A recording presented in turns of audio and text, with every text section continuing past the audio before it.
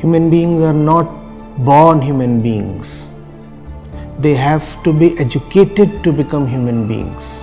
Human baby needs to take 2 births before it can be rightfully called as a human being. There is ignorance, there is greed, there is envy, there is lust, there is fear, there is jealousy.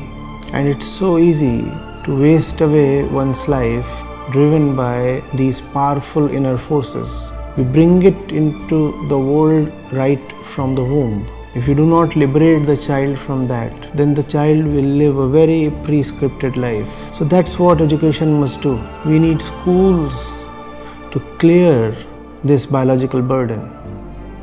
And then knowledge will not merely be a burden on the mind. Instead, knowledge will be a liberating factor.